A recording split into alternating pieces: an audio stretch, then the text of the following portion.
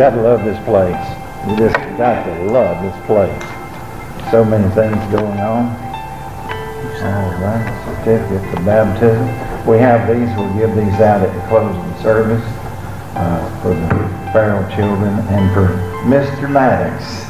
My goodness alive. Isn't that wonderful? We'll do that at the close. We'll bring them down here, if you will, please. It's good to see you today. Real quickly, let me recognize somebody. Greg Hedgepath, one of our newer members here, does so much, and we're in the process of trying to get a website up. Some of you have been wanting that for a while, and we're trying to get that worked out about having a professional website up for our church, and it will have the sermons, the scripts. They're printed. Nobody can read my writing, but they're all printed, and they'll be transferred to that website, and there'll be the option of listening to it on audio, no video. We're not going to do video because cameras don't like me, and I don't like cameras. But I have a trained voice for speaking on radio and in public messages, and I'm quite comfortable with that. But it's not any problem with Greg at all. Greg is wonderful. But Greg, I want you to stand up. I want everybody to see you, and let's give him a hand, will you? That's wonderful. We'll be putting things on the website about events coming, prayer requests, a lot of things. But you've been wanting that for a long time, and Greg's pursuing this for us, and I appreciate that so very much. He's such a blessing. Look at Matthew chapter 3, if you will, please. Matthew chapter 3. We've just seen a visual aid of the message we're going to talk about, baptism today. There are three different kinds of baptism mentioned in this text. Matthew 3, verses 11 through 13. Matthew 3, 11 through 13. If you'll stand, please look at these verses together.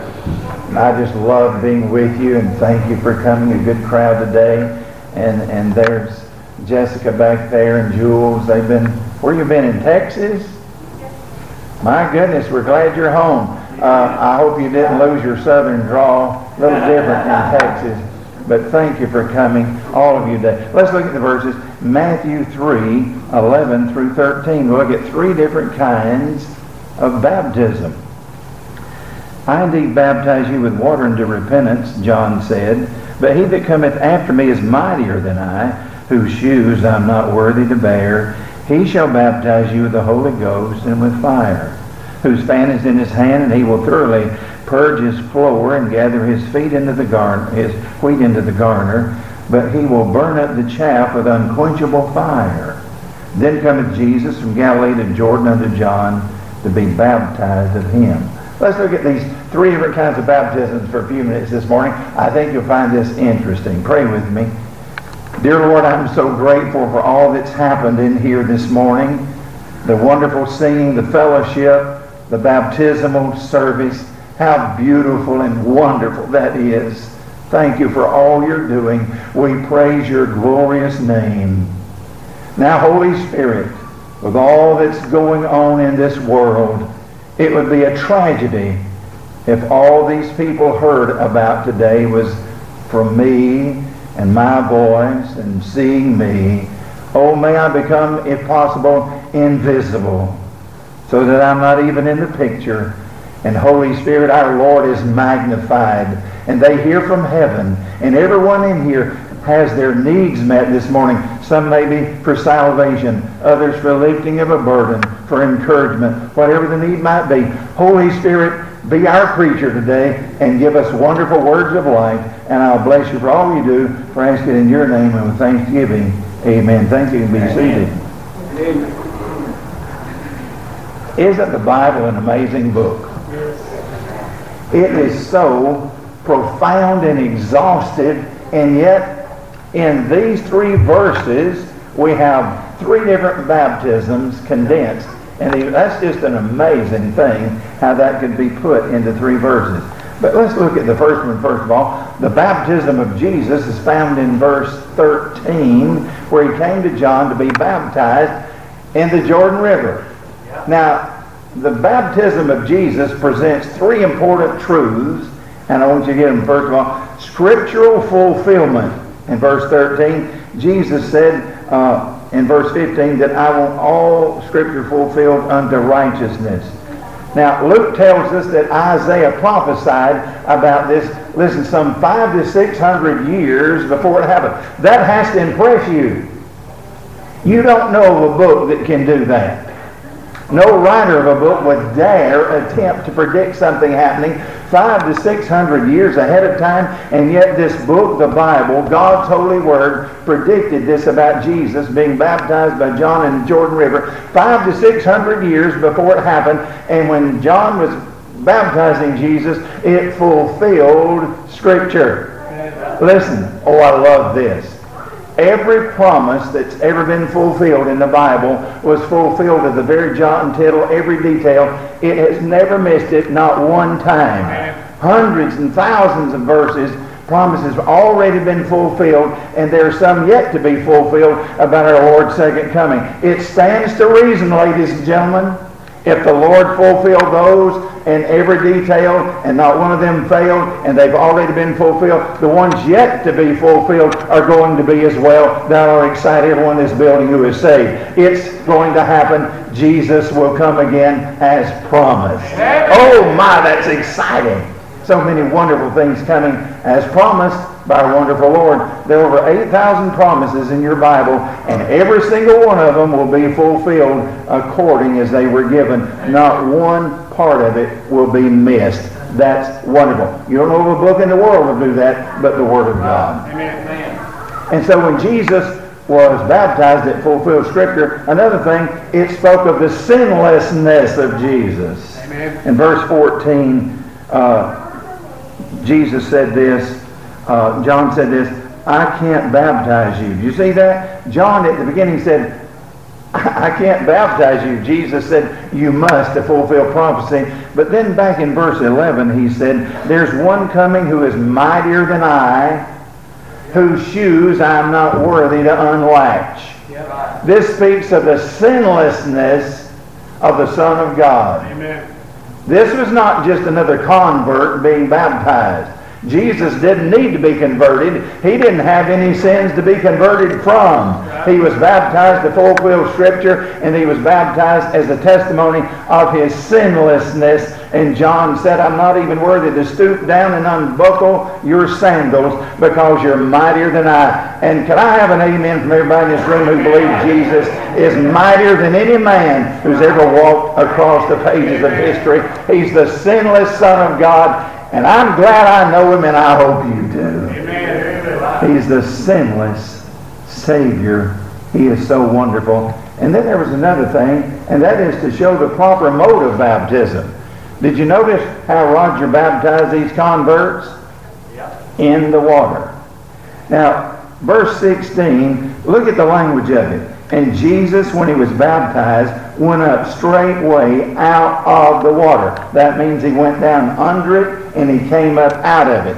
That shows the proper mode of baptism. There's only one proper mode of baptism in your Bible, and that's by immersion. Amen. Not sprinkling or pouring. That came through the Catholic Church in the 3rd century, but by immersion, going down under the water, coming up out of it. And oh my, by the way, I was praying that electric motor didn't fail when that thing was down and we were giving all the announcements, and it was still down when we were getting ready to baptize. And I thought, Lord, I hope that motor's not broke. We won't get to see a thing. But anyway, proper mode is by immersion. It shows a beautiful picture of what happens inside you when you meet the Savior, when you're saved by grace. Your old life is gone. You have a new life in the Savior. And Paul talked about this in Romans 6:4. He said we're buried with him in baptism and raised to walk in newness of life. What a beautiful picture baptism is. It shows what happened inside you when you met the Savior. You died to the old life, and now you have a new life in the Lord Jesus Christ. So it shows the proper mode of baptism. That's wonderful. Then there's a second baptism mentioned here. If you'd like to know what it is, say amen. Amen. Not only the baptism of Jesus, but the baptism of Pentecost. Verse 11, look at the last part of it. He, that is the Lord Jesus, shall baptize you with the Holy Ghost and with fire. This took place after the crucifixion and resurrection of the Lord Jesus Christ. The 120 men and women waiting in an upper room for the coming of the Holy Spirit. This is called the baptism of the Holy Spirit. Now listen carefully. A lot of confusion about this. A lot of people try to seek after some kind of a second work of grace or some kind of a special gift from the Holy Spirit and all these kind of things. Listen, they didn't do one thing to make him come. He was promised to come. Jesus said this in John 14:16. He said, I will send him unto you. When he came, according to Acts 2:1-4, listen to this, the two modes, the two positions of prayer in Jewish culture was either standing or kneeling, but Acts 2 says they were sitting. They didn't do one thing, Wayne, for him to come. They did not pray him down. He came down as a gift from the Father. He came down because Jesus promised for him to come, and I'm sure glad he came. Amen. Now here's what happened to those 120 men and women. They were already saved, but the infant church was being formed, and when the Holy Spirit came, he came in the form. He came down as cloven tongues, like as of fire, not fire, but cloven tongues as of fire, sitting upon each of them, and it united them and formed that infant body of Christ, empowered them to do the work of the Lord. Now, everyone that is saved after that, because that was a one-time act, a final act, there'll be no more Pentecost. But everyone that's saved is made a part of what happened on the day of Pentecost. You were made a part of that baptism because you're brought into the body of Christ. Listen to this. 1 Corinthians 12:13. By one Spirit are we all baptized into one body. Everyone that is saved is made a part of that one body, that building, that bride, that body called the Church of Jesus Christ. And I hope everybody's in it today. Amen. You don't get in it by signing cards. You don't get in it by shaking the preacher's hand. You don't even get in it by being baptized. That doesn't wash your sins away. The blood of Christ washes away your sins. But oh my, to be a part of the family of God. Doesn't it feel good to be in here today? Amen. With family. This is family, and I love it. The baptism at Pentecost. So much misunderstanding there, but there should not be. But he came as was promised. My, what a day that must have been when it filled the room as a rushing mighty wind. And people try to duplicate that, make that happen again. It'll never happen again. But what we have is just as real and just as wonderful, because the same Holy Spirit that did that on the day of Pentecost lives inside you if you're a child of God. Same wonderful Holy Spirit of God. Don't you love him? Absolutely wonderful. Vance Havner said this about the day of Pentecost. They had something, didn't know what to call it. Now, we got it, but we don't know, we don't have it. And so, the confusion there. A lot of confusion about the day of Pentecost. Now, there's one other thing associated with what happened there and the coming of the Holy Spirit. Since he lives inside you, Paul comes in Ephesians 5:18 and says, be filled with the Holy Spirit. What does that mean? To be controlled. Not like filling this up. No. Not filling up something, but controlling you and controlling me. All of us who are saved are commanded to be filled or controlled with the Holy Spirit. Some of us in here are talking about revival, and you almost sense things moving around and the Lord trying to do something wonderful, and he certainly is. Frank, you mentioned that this morning. You can sense the Lord's up to something and wanting to do some wonderful things. What can we do to help with that? We can't make revival come, but we sure can yield to the Holy Spirit. He's the reviver. He's the one who makes it happen. And if we'll all surrender to him, I promise you business will pick up around here. Amen. Be filled with the Holy Spirit. All of us surrendering our lives to him. You don't live the Christian life by trying harder. You live the Christian life by surrendering more. Surrendering Him who energizes you and enables you to live the Christian life. I can't live the Christian life. I'm a rascal. There's not much to me. And thank you for not saying amen. I can't live the Christian life. I can't do what's expected of me from the Word of God. Love your enemies. Pray for them who despitefully use you. Oh my, I can't do that. I can't even be faithful on my own. But He, the Holy Spirit, helps us to do this as we yield our lives to Him. There's a third and final baptism. I don't even like to mention this one, but here it is. It's the baptism of fire. In the last part of verse 11, those three words, look at it. And with fire. This is a different baptism. There's the baptism of Jesus.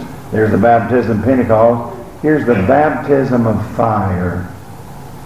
This is for those who are unsaved. It speaks of judgment coming. Now you've got to appreciate Jewish culture to understand verse 12. Whose fan is in his hand, he will thoroughly purge his floor and gather his wheat into the garner, but he will burn the chaff with unquenchable fire. Farmers in that day, when time for the harvest, would take the wheat, go up on a hillside where they knew the direction of the wind normally came, and they would toss that wheat up in the air, and they had a little garner or a floor below it which was kind of carved out in the ground. It was lower than the rest of the ground. When the wind would come by, the farmer would throw that wheat up, and the wind would blow through it, and since the chaff was lighter, didn't weigh as much, the wind would blow the chaff away from the wheat, and the wheat would fall down onto the garner. He would then pick up the wheat and put it away, but he would take the chaff and burn it. Chaff represents unsaved people. Amen. And Jesus said this, all who are unsaved on the day of judgment, they will be like that chaff. They will be burned with unquenchable fire. Amen. That sounds hard, doesn't it? But the Lord Jesus has already done all He can do to save you. He gave His life for you. Amen. Poured out His blood to pay a debt that He did not owe, a debt you owed but could not pay. And He paid it for you. Amen. If you reject that, you're going to experience the judgment of fire.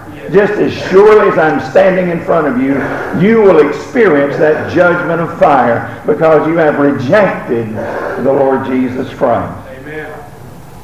Now listen, it's not what you have done or what you have not done. It is not that you're not that bad of a person or not that good of a person. It's not what you've done or have not done. It is who you are. Amen. You are a poor sinner without Christ, and that makes you guilty across the board, as guilty as the worst sinner who's ever lived. God sees two groups, saved and unsaved. Amen. So don't think, because you might not be as bad as some others, that you might escape this judgment of fire. Oh no. Unless you trust the Lord Jesus as your personal Savior, you will not be a part of the resurrection unto life, but the resurrection unto death. And the saddest thing I can think of in this room, though it's been a joyful morning, is to think there's someone in here who does not know our Savior. Amen. Please let me beg you, don't let anything stop you. Pride or questions or indecision, don't let anything stop you from coming and trusting Jesus Christ as your personal Savior. You say, preacher, I don't know much about this church stuff and religion. Listen, I was 14 years old when I was saved, and I was from Alabama, and that made it even worse because we were kind of slow down there. Oh, I heard that. Deacons will deal with you after the service. I was a little 14-year-old Alabama boy. I didn't know any verses in the Bible. I didn't know how to pray or nothing, but I was raised up in church, and that morning the preacher preached and something got hold of me, and it wasn't just my emotions. It was the sweet Holy Spirit of God convincing me, letting me see I was a poor sinner boy, and if I died that way, I'd go to hell. I gave my hand to the preacher, but I gave my heart to Jesus. Amen. And I was saved by the grace of God. And if He can save me, He can save you. Amen. So don't put up any excuses. It's not worth it. Do you want to miss heaven and go to an eternal hell? That makes no sense. Please trust Christ as your personal Savior today. Let's bow for prayer, and our musicians are coming. And we're going to sing in just a moment. This meeting, this service will be history in just a few minutes. But please don't let that page turn on your life and it be the same way as when you came in the building. You're among friends today if you don't know the Savior. There's nobody in here going to wonder, well, why are they coming forward? Oh, we'd be thrilled to have you in the family of God. If you'll say, Lord Jesus, I'm a sinner, I'm sorry. Would you please forgive my sin, come into my heart and save me? He'll do that very thing for you today. But I wonder, with heads bowed and eyes closed, how many of you can say, preacher, I've already done that. I've trusted Christ as my Savior. I'm saved and I'm sure if I died today to go straight to heaven. Preacher, I'm saved and sure. Can I see your hands? I know Him. Oh, I know Him. Thank you. You can put your hands down. Is there a man, woman, boy, or girl in this room with heads bowed and eyes closed that say, preacher, I don't know if I died today I'd go to heaven. I'm just not sure. But I'd like to be remembered in prayer. Pray for me. Lift your hand up and put it back down. Just up and down. God bless you. Thank you. I see your hands. I see your hands. God bless you. You can come today and trust Jesus as your personal Savior. Somebody will take a Bible and show you how to be saved. How about you, dear one? You're saved, but you came in here with a burden. A burden on your heart. Difficult living in the 21st century. It's a whole new game. Preacher, I have burdens today, struggles, things I need some help with. Would you be my prayer partner and pray for me? I have burdens today. Lift your hand, please. God bless you. Thank you. Thank you. Let's stand, if you will, please, all over the building. You that raised your hands, you're unsaved. Come and trust the Savior. Leave the building in the family of God. Let Him help you today. You with burdens, you come as well. Roger, what are we singing? You know the song well. Sing it out. You that need to come for prayer, for salvation, for the lifting of a burden, you come while we sing. God bless you. Jesus says,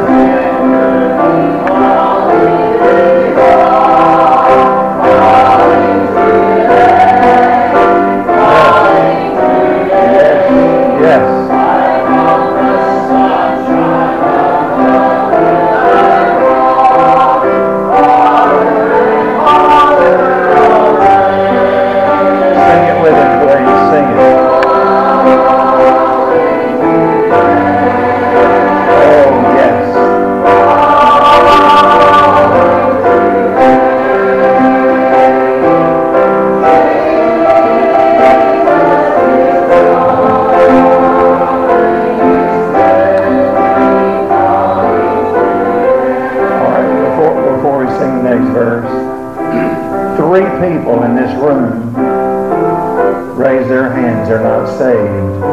3 people. You don't know who they are. You won't know who they are. They would never be embarrassed in this place.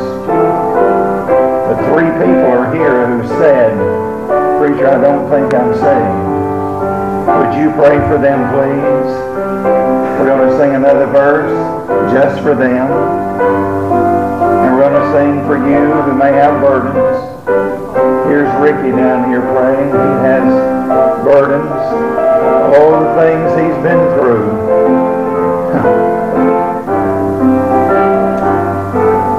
And his family.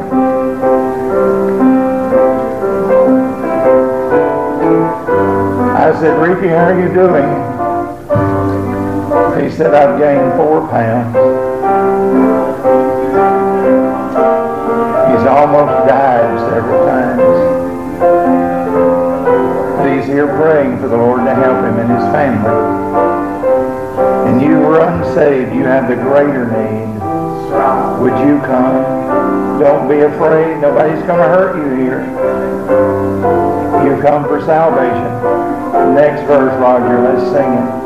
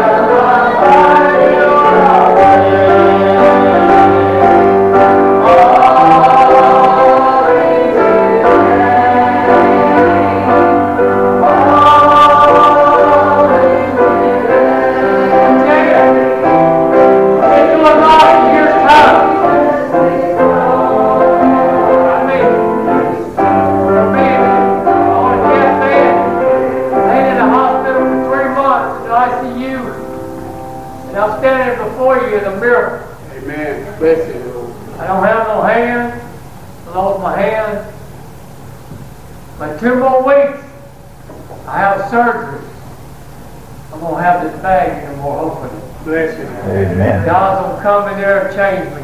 Amen. One more time. Amen. If you don't know Jesus, find him today, please. Amen. Yes. Because I was 25 years old, lost in this world. I lost my wife to suicide. My first wife. I was into drugs, alcohol, and everything. He's changed me. He can change anybody. Amen. Amen. He's changed me. Change anybody. But I'm a miracle from God. Yes, sir. This is the second time to take me. I had a tree going 10 miles per hour on a ski jump. Fractured my skull. I should have been dead as a 10-year-old boy. God saved me again. Amen. Yeah. I didn't even know it, but he saved me. And I thank y'all for the patience and pray for the people that's lost in your family, Amen. Yes. in your life. People you know and don't know Jesus. Because when they take their last breath, it's done. You can't do nothing after they're dead. You can't pray for a person dead. That's all I have to say.